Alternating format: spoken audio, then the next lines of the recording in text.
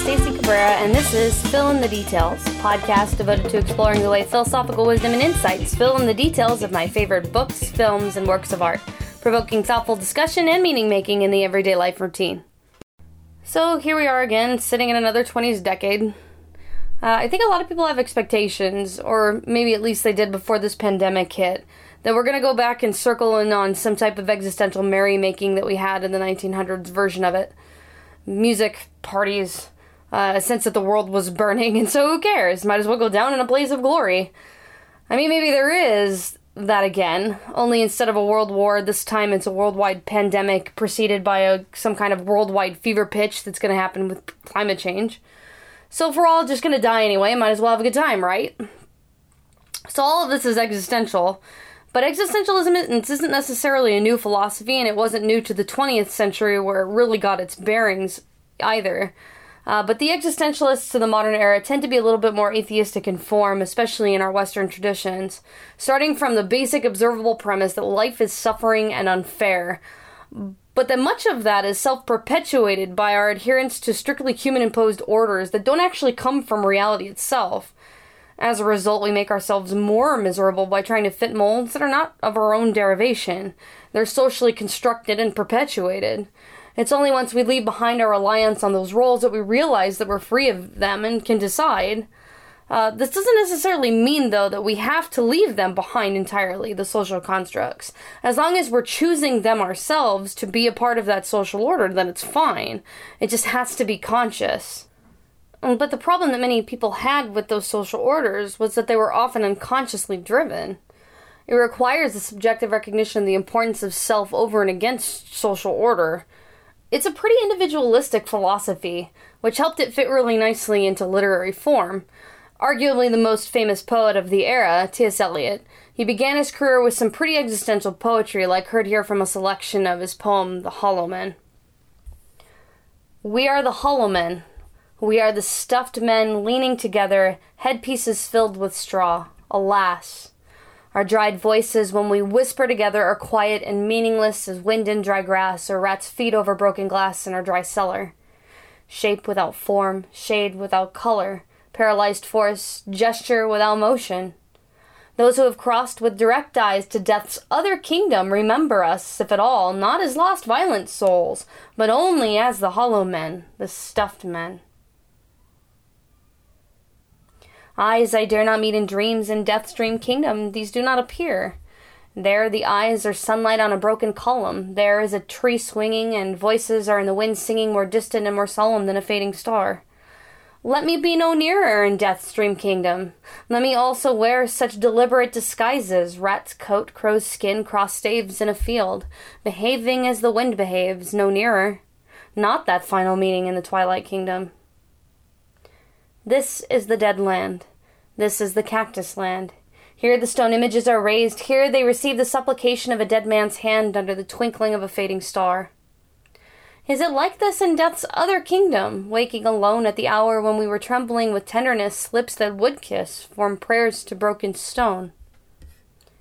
The eyes are not here. There are no eyes here in this valley of dying stars, in this hollow valley, this broken jaw of our lost kingdoms. In this last of meeting places we grope together and avoid speech, gathered on the beach of the tumid river. Sightless, unless the eyes reappear as the perpetual star, multifoliate rose, of death's twilight kingdom, the hope only of empty men. These hollow men, the men of modernity, represented in the images of scarecrows here, recognize that they lack substance, but they're okay with that. They accept it, and in a way they want it. To rely on the wind to move them as men of the modern era would rely on society in the same way. It does not require any personal work or commitment. It is passive living, it's whim, environmentally forced and requiring no choice or responsibility from the subject, who never acts freely. We talk of this as slavery to the system, but it's sometimes quite willful and even consciously surrendered. To make this choice requires an initial choice to relinquish choice. And at that point, it is the surrendering of what makes us persons. To be fair, though, existentialism in this sense is a somewhat privileged philosophy.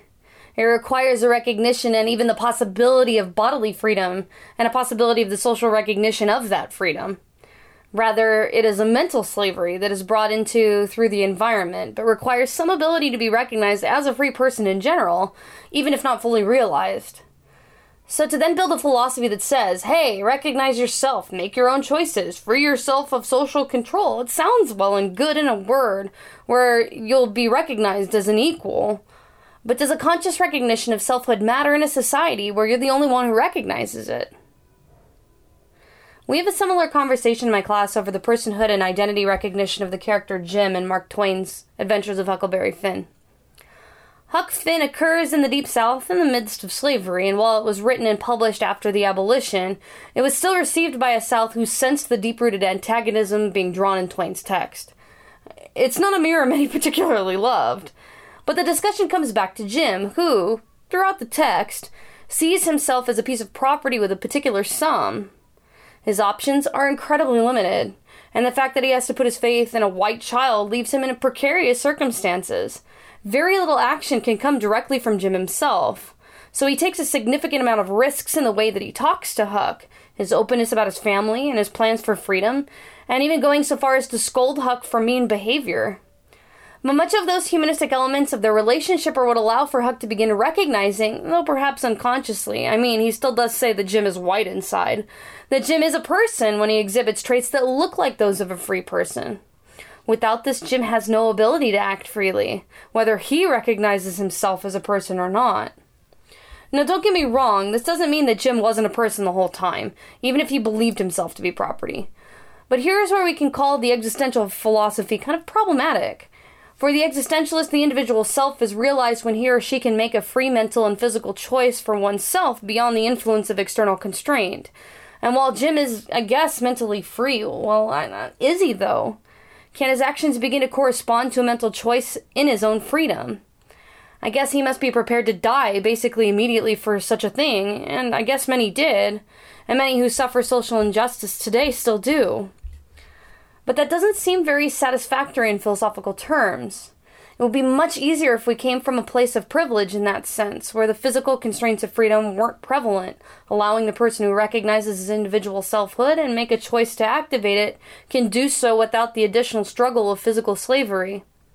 So while the existential philosophies of the modern age were becoming attractive to a privileged class, there were also minority movements swirling as well. Possibly one of the most well-known was the Harlem Renaissance, which runs parallel to the 1920s materialistic flourish. In this overflowing section of the city, African-American art, dance, theater, history, music, and literature all take on their own identity, and even had significant influence on the dominant culture of the time as well, though perhaps the assimilations and maybe even some cultural appropriation of that time, that could really be its own subject of ethical debate, and I'm probably not in proper position to do that myself. Maybe for another time, or probably better suited for a different speaker. But the Harlem Renaissance connects deeply to the Great Migration, in which those free individuals in the rural South began moving north to cultural and economic hubs like New York, looking for better financial, social, and intellectual opportunities. And while much of these kinds of movements come with a wide-eyed idealism, if you haven't seen the musical Ragtime, you really must. There's a perfect example in a song called Success that's sung by an Eastern European immigrant named Tate, who sings, "Here in America, anyone at all can succeed.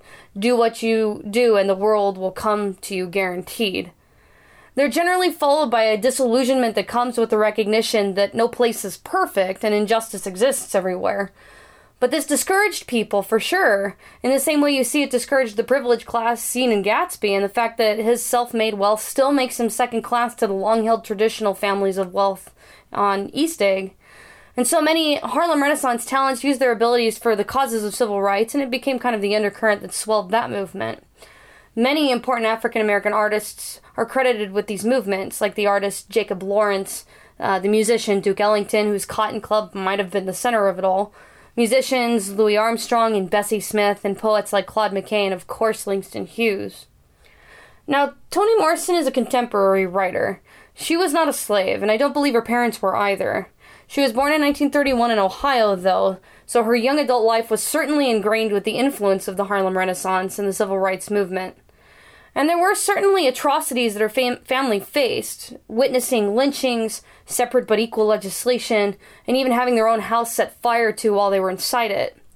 Her family was a strong unit, though, and their collective attitude toward personal injustice was a general view of absurdity.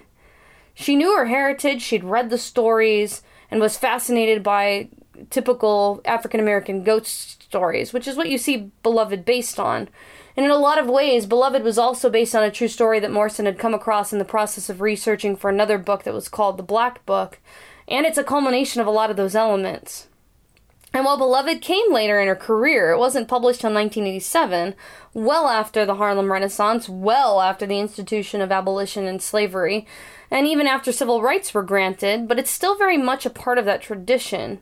There are similarities in the style, similarities in the messaging, so I think today I'd like to do something a little bit different. There are a few things in the weak section of Beloved from chapters 9 to 14 that are definitely worthy of discussion, but I think I'd like to do this in a little different style. I'd like to specifically focus on the current intersection of those individual narratives of Paul D., Seethe, Denver, and Beloved, but I'd like to begin each section with the first Harlem Renaissance poem to share with you some of the fantastic things that were written, and see if there's maybe a thread that can be built here. See, there he stands, not brave, but with an air of sullen stupor. Mark him well. Is he not more like brute than man? Look in his eye. No light is there, none, save the glint that shines in the now glaring and now shifting orbs of some wild animal caught in the hunter's trap. How came this beast in human shape and form? Speak, man. We call you man because you wear his shape. How are you thus? Are you not from that docile, childlike, tender-hearted race which we have known 3 centuries? Not from that of more than faithful race which through 3 wars fed our dear wives and nursed our helpless babes without a single breach of trust. Speak out. I am, and am not. Then who? Why are you? I am not a new thing. I am as old as human nature. I am that which lurks, ready to spring whenever a bar is loosed. The ancient trait which fought incessantly against restraint and balks at the upward climb. The weight forever seeking to obey the law of downward pull. And I am more. The bitter fruit am I of planted seed. The resultant, the inevitable end of evil forces and the powers of wrong. Lessons in degradation taught and learned. The memories of cruel sights and deeds, the pent-up bitterness, the unspent hate, filtered through 15 generations, have sprung up and found in me sporadic life. In me the muttered curse of dying men, on me the stain of conquered women, and consuming me the fearful fires of lust lit long ago by other hands than mine. In me the down-crushed spirit, the hurled-back prayers of wretches now long dead, their dire bequests. In me the echo of the stifled cry of children for their battered mothers' breasts. I claim no race claims me. I am no more than human dregs, degenerate, the monstrous offspring of the monster, sin. I am just what I am. The race that fed your wives and nursed your babes would do the same today. But I... Enough! The brute must die. Quick! Chain him to that oak. It will resist the fire much longer than this slender pine. Now bring the fuel, pile it around him, wait. Pile not so high, fast or high, or we shall lose the agony and terror in his face. And now the torch. Good fuel that. The flames already leap head high. Ha! Hear that shriek. And there's another, wilder than the first. Fetch water, water, pour a little on the fire, lest it should be burned too fast. Hold so. Now let it slowly blaze again. See there, he squirms, he groans, his eyes bulge wildly out, searching around in vain appeal for help. Another shriek, the last. Watch how the flesh grows crisp and hangs, till turned to ash, it sifts down through the coils of chain that hold erect the ghastly frame against the spark-scorched tree. Stop. To each man no more than one man's share. You take that bone and you take this tooth, the chain. Let us divide its links. This skull, of course, in fair division to the leader comes. And now his fiendish crime has been avenged. Let us back to our wives and children say. What did he mean by those last muttered words? Brothers in spirit, brothers indeed are we. This is Brothers American Drama by James Weldon Johnson. After the escape from Sweet Home, planned and executed by Seethe and her husband Hal, Paul D. was sold off by a schoolteacher to another man called Brandywine, who must have been evil enough Paul D. went wild enough for and attempted to kill him. So that landed him in a chain gang in the middle of Georgia. In Chapter 10, Paul D. tells the story of this whole dehumanizing part of his past. Paul D. and 45 other slaves each night in their own coffin-sized boxes called living quarters, each with shackled wrists and a single chain running through, blinding at each one of the legs during the day and night. Each movement would invariably be felt by everyone on the chain, kind of this weird amoeba, a symbiotic relationship. Each worker must work in tandem. They must walk in tandem, eat in tandem. One's failure, a weak link, is a failure to all. During the day, they use sledgehammer to break up stone. The motion itself becomes somewhat of a catharsis for them, a meditation on regular action, but man, how he describes this. And they beat. The women for having known them and no more. The children for having been them, but never again. They killed the boss so often and so completely that they had to bring him back to life to pulp him up one more time. Tasting hot meal cake among pine trees, they beat it away. Singing love songs to Mr. Death, they smashed his head. More than the rest, they killed the flirt whom folks called Life for leading them on, making him think the next sunrise would be worth it, that another stroke of time would do it at last. Only when she was dead would they be safe. The motivation here, the metaphor of beating up and killing life, and moving from an attempt or at least a desire to live to just sheer existence, it's just heartbreaking. Paul D. was at this for 86 days. Probably a relatively short time frame compared to many. But here is Paul D. describing life for him as dead.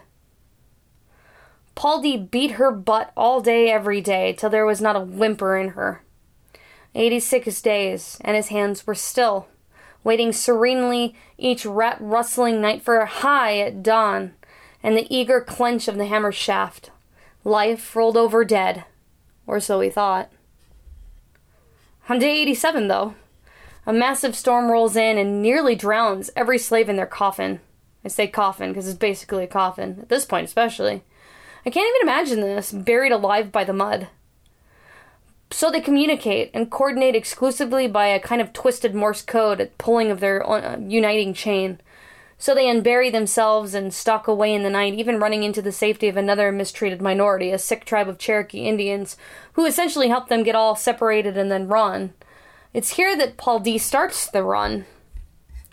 Well, the rewinding never really stopped, actually.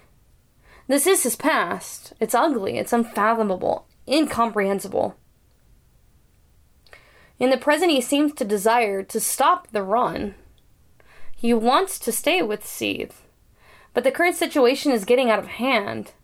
And by situation, I mean specifically Beloved, whose overbearing protection and possessiveness of Seethe has begun to push him out of the house, much the way that his arrival at 124 pushed out the baby ghost. It's been a struggle ever since. Fortunately, though, Seethe forces him back into her room, which may help alleviate the situation. But even then, there's still some distance to deal with. A woman with a burning flame, deep covered through the years with ashes. Ah, she hid it deep and smothered it with tears. Sometimes a baleful light would rise from out of the dusky bed, and then the woman hushed it quick to slumber on, as dead. At last the weary war was done, the tapers were alight, and with a sigh of victory she breathed a soft good night. Smothered Fires by Georgia Douglas Johnson. We still don't have a full understanding of Seethe's situation at all, but some pretty horrific hints are dropped in these chapters. Seeth ran from Sweet Home after her children had been taken to 124 ahead of her. The two boys, Howard and Bugler, and the girl who doesn't yet have a name but is still nursing, so she's young enough at that rate. Seeth and Hal were supposed to meet up at some point, but heavily pregnant with Denver and struggling to survive, Seeth has to make it on her own. We get Denver's birth story earlier on when Seeth is discovered by a white girl named Amy Denver, for whom Seeth named the baby, who helps her deliver a far too early baby girl, and then sits her back on her broken way. Seeth eventually gets to 124, which is already occupied there by baby Shugs, which is Seeth's husband's mother. Shugs is the only person in the story outside of Denver to experience legitimate freedom. Hal was able to buy it for her from the owners of Sweet Home before the days of school teacher and sent her north. 124 at the time of Seeth's arrival is something of a halfway house. People come and go from the house, taking what they need in the form of food and shelter, and even company, but never too much. They never told too much of their stories, they never leave too much of themselves. A common refrain that we see in earlier episodes in Seeth's discussion of her mother and Paul D's discussion of the healthy distance that must be maintained in love in slavery. When she first arrives, baby Shugs takes immediate care of her wounds. The flaying of her back, the tree of scars that she shows Paul D in earlier chapters in present time, is still very fresh and bleeding, which horrifies Shugs in so she covers her mouth, but she doesn't say anything. It's a weird mix of surprise without being surprised. So she fixes up her feet, she covers her up, makes her a fresh, clean dress, and washes her from the stains of all of her way too recent pregnancy. She then hands her both of the baby girls, Denver, way too early to be alive, but somehow alive, and the other baby girl who isn't even a year old yet, both of whom are still being breastfed, which is natural. In fact, it's for the baby girl without a name that Seeth is almost desperate to reach the entire separation of time. Because the body produces breast milk on its own timeline and babies eat pretty regularly, she's constantly alluding to both the physical pain of being engorged, while at the same time the mental pain of not being able to provide for the baby who's away from her. I honestly really hate talking about this bit. It's super uncomfortable to me, both as a mother and a woman, and desperately so as a human being. We actually get a full picture of it back in Chapter 7, but I wasn't really ready to discuss it then, not yet. We find out that after the children were packed up and shipped off to 124, as Hal and Seeth were getting ready to run, Seeth is cornered by school teachers' nephews, she's held down, and they steal her milk from her. I can't honestly put it into words, and I really don't want to. This whole episode makes me physically sick. I hope I don't have to spell it out any more than the euphemism there, but like a cow, they milk her, right there in the barn. What she didn't know, though, is that Hal was there to see it, up in the barn churning butter.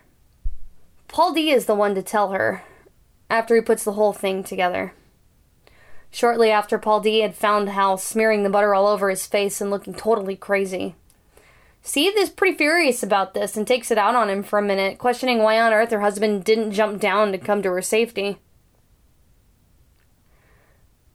And it's here you have to go back to that initial discussion of existentialism. For the privileged class, injustice is something you can stand up for. It might cost you your life, granted, but it's on the back of courage and dignity born from being treated as a human being your whole life. Here is Seeth, being milked like a cow. Milk meant for her baby. Milk that gives life, and her husband is seeing it all go down, and what can he do? He jumps down, they're both killed, and then where does the milk go? Wasted there too, and now you've got a bunch of orphans and a dead baby in her belly as well. He's a slave. He has no externalized dignity. It's been taken from him time and time again. Seeth calms, realizing the expectation she initially had is a crazy one. The injustice is just too great. In fact, she wished she'd gone the way of Hal. But her brain was not interested in the future. Loaded with the past and hungry for more, it left her no room to imagine, let alone plan for, the next day. Exactly like that afternoon in the Wild Onions, when one more step was the most she could see of the future. Other people went crazy. Why couldn't she? Other people's brains stopped, turned around, and went on to something new, which is what must have happened to Hal.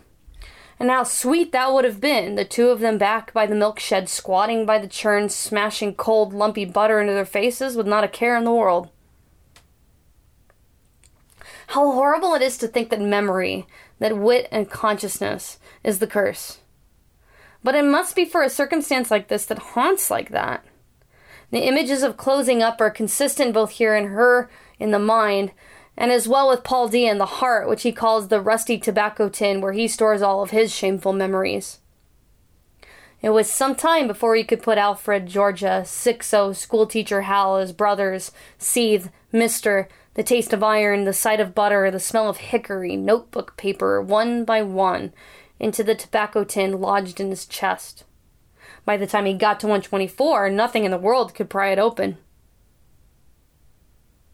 But unfortunately, all of it is being pried open. For Seethe, it's Paul D.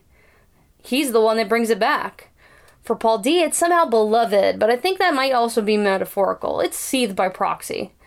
Seethe, whose past holds some other dark truths only hinted at to this point, but it's those which bring it about for Paul D as well. They force him out the same way that the ghost forced others out of 124.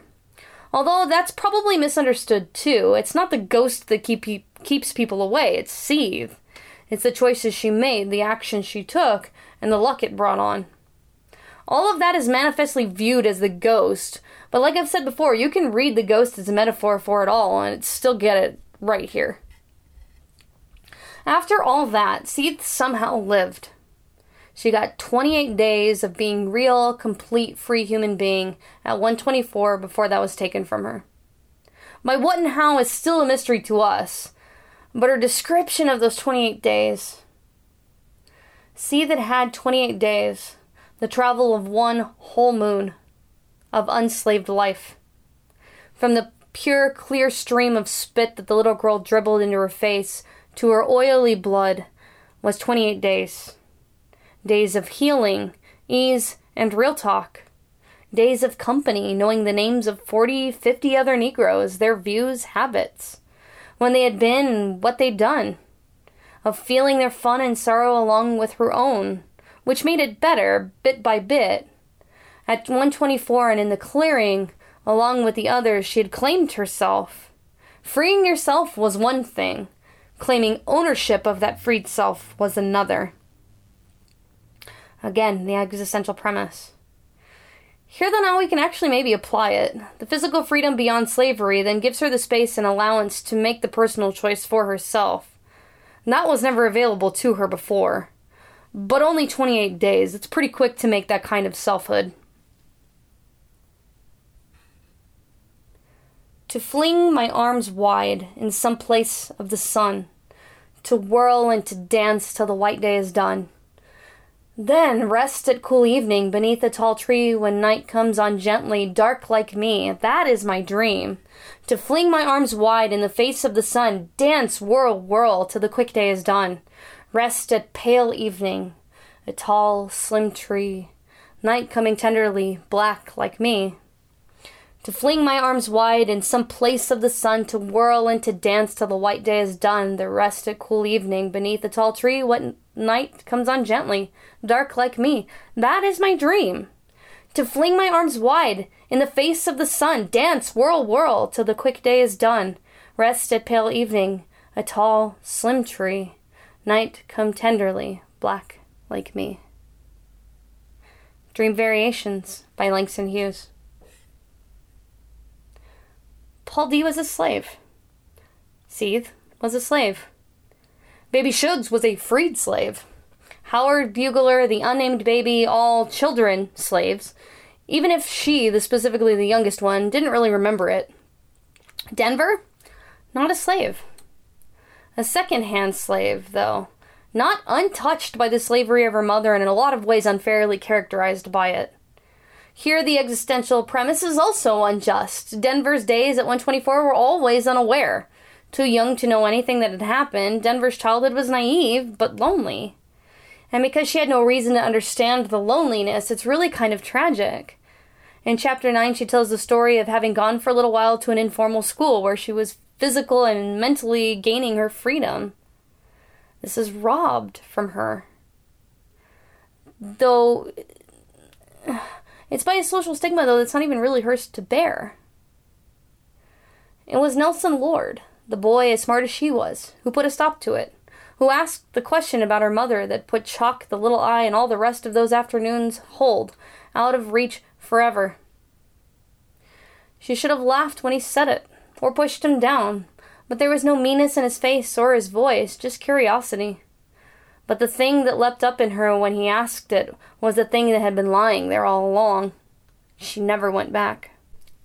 This traumatic incident and the surrounding uncertainty of it all, coupled with the fears shown by everyone in town, the stigma of 124, and the physical manifestation of a violent baby ghost, it all forces Denver into her own enclosure. But unlike the others, it's an external enclosure at this point. Paul D's enclosure of his memories is externally motivated, but it's internally chosen. Seeth's is the same. Denver's isn't an action of her own choosing, so she in a way represents kind of the opposite extreme of the slavery. It's not a physical slavery of herself, but stigmatized by the history into the limitations, forced into an enclosure of the truth without certainty of it or an understanding of it, but every decision of hers will carry forward the past in its own form. The baby, though violent, was the one touch she had with a world outside of her and her mother. When Paul D came and it disappeared, she was lonely again and resentful. When Beloved took its place, she became obsessive and fearful, and a resulting kind of submissiveness. But each of the characters in this section reached the early stages of their moment. Kierkegaard, also an existentialist, provides us maybe a better point of reference for the existential struggle as relevant to these lives than maybe the absurdists do from a position of greater privilege and significantly less social injustice. For Kierkegaard, the self is an inwardness, a relation to itself, a mental act in the face of existential crisis. This moment, as Kierkegaard calls it, is the insistent call of the paradox of the absolute. It forces each to reckon with himself and to make a leap of faith beyond the material, beyond the universal order of human laws, and for the individual by the individual. Seeth, in remembering her stories, recognizes she wants a future with Paul D.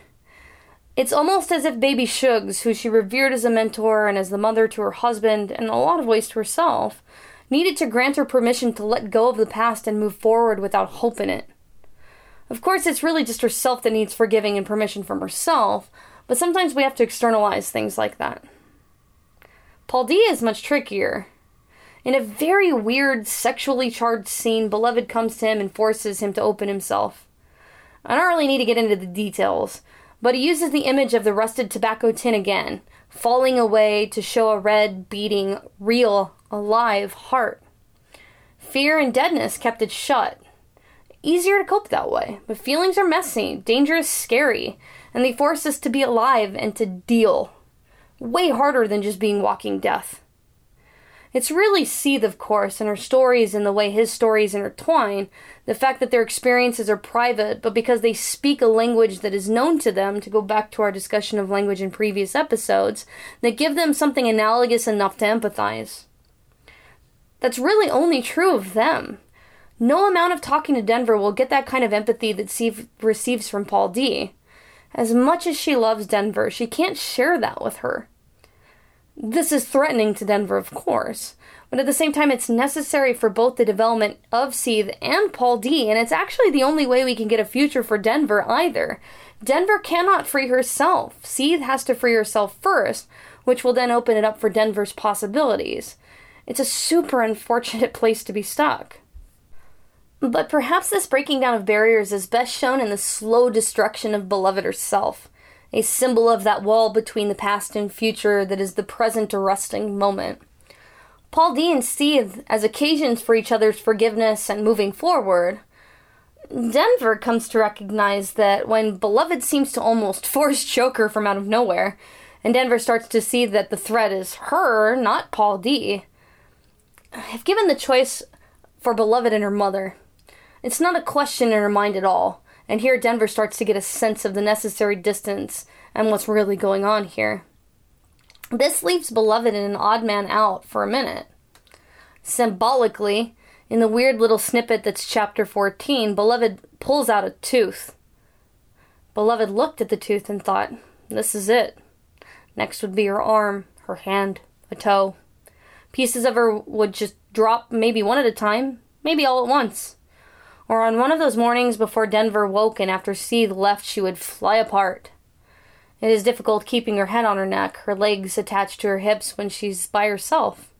Among the things she could not remember was when she first knew that she would wake up any day and find herself in pieces.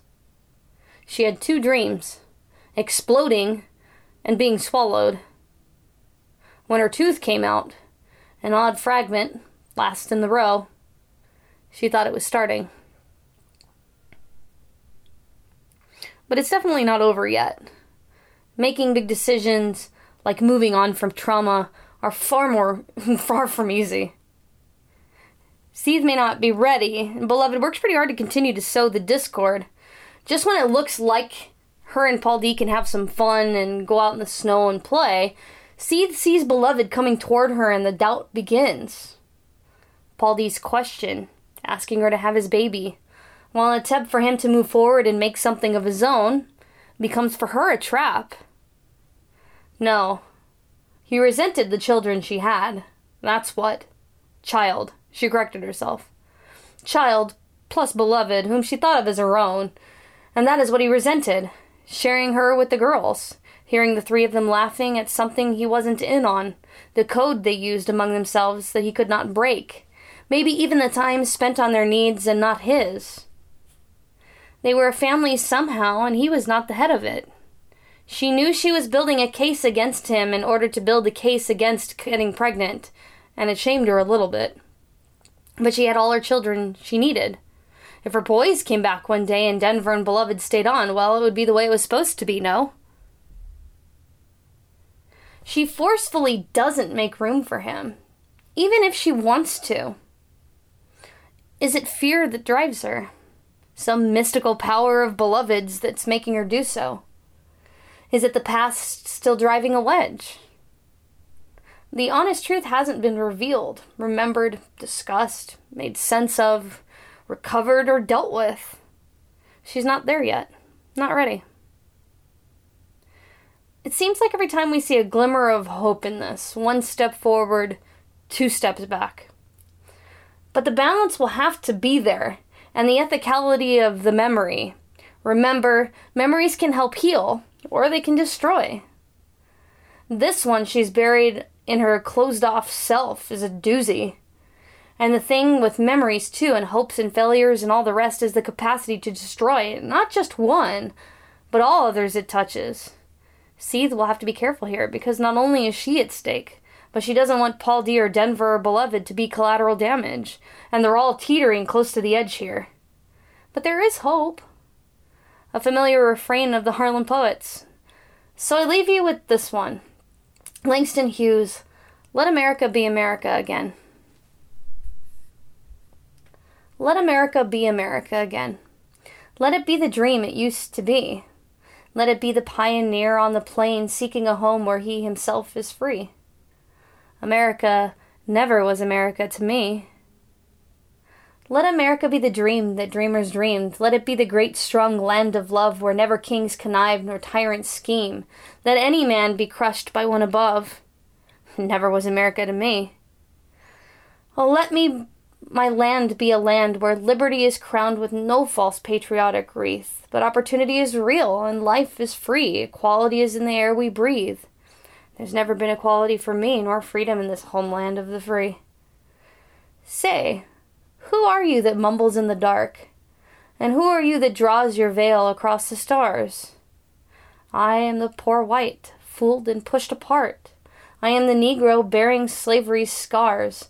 I am the red man driven from the land. I am the immigrant clutching the hope I seek, and finding only the same old stupid plan of dog-eat-dog, of mighty crush the weak.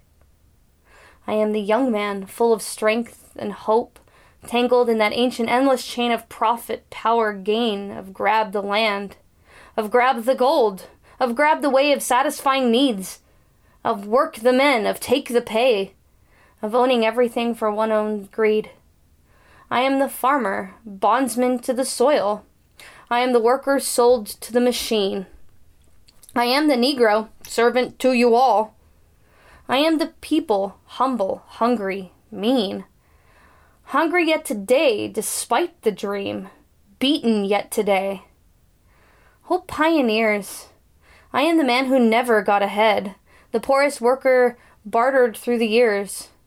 Yet I'm the one who dreamt our basic dream in the old world, while still a serf of kings, who dreamt a dream so strong, so brave, so true, that even yet its mighty daring sings in every brick and stone, in every furrow turned that's made America the land it has become.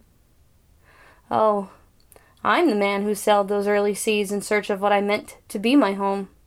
For I'm the one who left dark Ireland's shore, and Poland's plain, and England's grassy lea, and torn from black Africa's strand I came to build a homeland of the free. The free?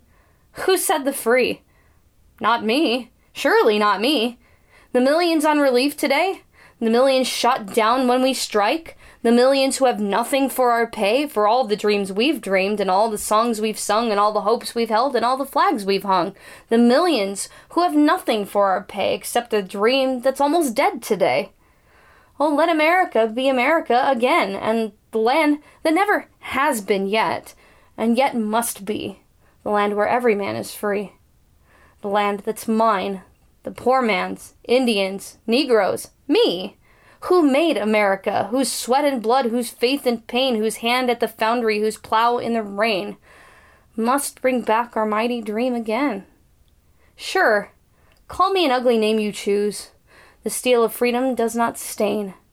From those who live like leeches on the people's lives, we must take back our land again. America, oh yes, I say it plain, America never was America to me. And yet I swear this oath, America will be. Out of the wreck and ruin of our gangster death, the rape and rot of graft and stealth and lies, we, the people, must redeem the land, the mines, the plants, the rivers, the mountains and the endless plain, all the stretch of those great green states, and make America again. Make. Choice. We do keep coming back to that one here. It's so strange to talk about so much choice here in a story about a lack of choice. But again, maybe the existentialists were right.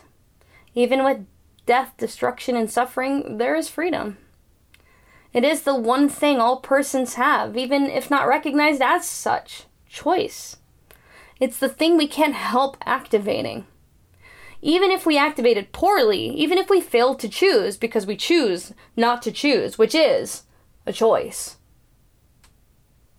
The freedom, honestly, though, may not be in hope here for this story. Like the existentialists of the modern era may claim to it in this sense, hope is a problematic concept, because hopes are often misplaced, and when they don't happen, the reality crashes hard. We've seen it in a lot of literature, especially early modern literature. Fitzgerald's Gatsby hopes for a past that can't be recreated. Miller's Willy Loman hopes for reputation and recognition, which can't be done on a discount through shortcuts. It's not quite the same for Morson's Seethe, where the hope of a better tomorrow is in itself problematic. But the fact that Seethe's situation is limited by far more than just her psyche. But yet being a slave to mind and body really leaves you in an impossible situation.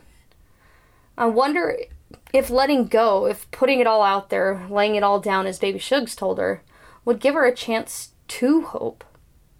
Her desires are not unrealistic. Certainly less unrealistic than the characters previously mentioned, but the situation is far more complicated. The justice just isn't there, and the responsibility for it is far more nuanced and interconnected and psychologically complex. I have no answers for this one. I honestly think that's the beauty of it. I can talk about dreams and hopes and realities, and my own ceiling is substantially different in shape and height and color, and it's an incomparable situation. For me to sit here and speculate Seethe's choices, it's really not fair at all. What can I do except sit back and appreciate? I can't understand, but I can appreciate another human struggle, even if it's far from my own. Until next episode, maybe we'll get the full realization of the past. Hopefully this will give us a chance to move forward, too. Links to all the poems from today's episode, they're so great, can be found in the episode's information. If you're enjoying the content, please subscribe. If you have questions or comments, Go to the official Twitter profile for the podcast at Fill in the Details and be a part of the broadcast. I'm Stacey Cabrera, and we'll see you next week.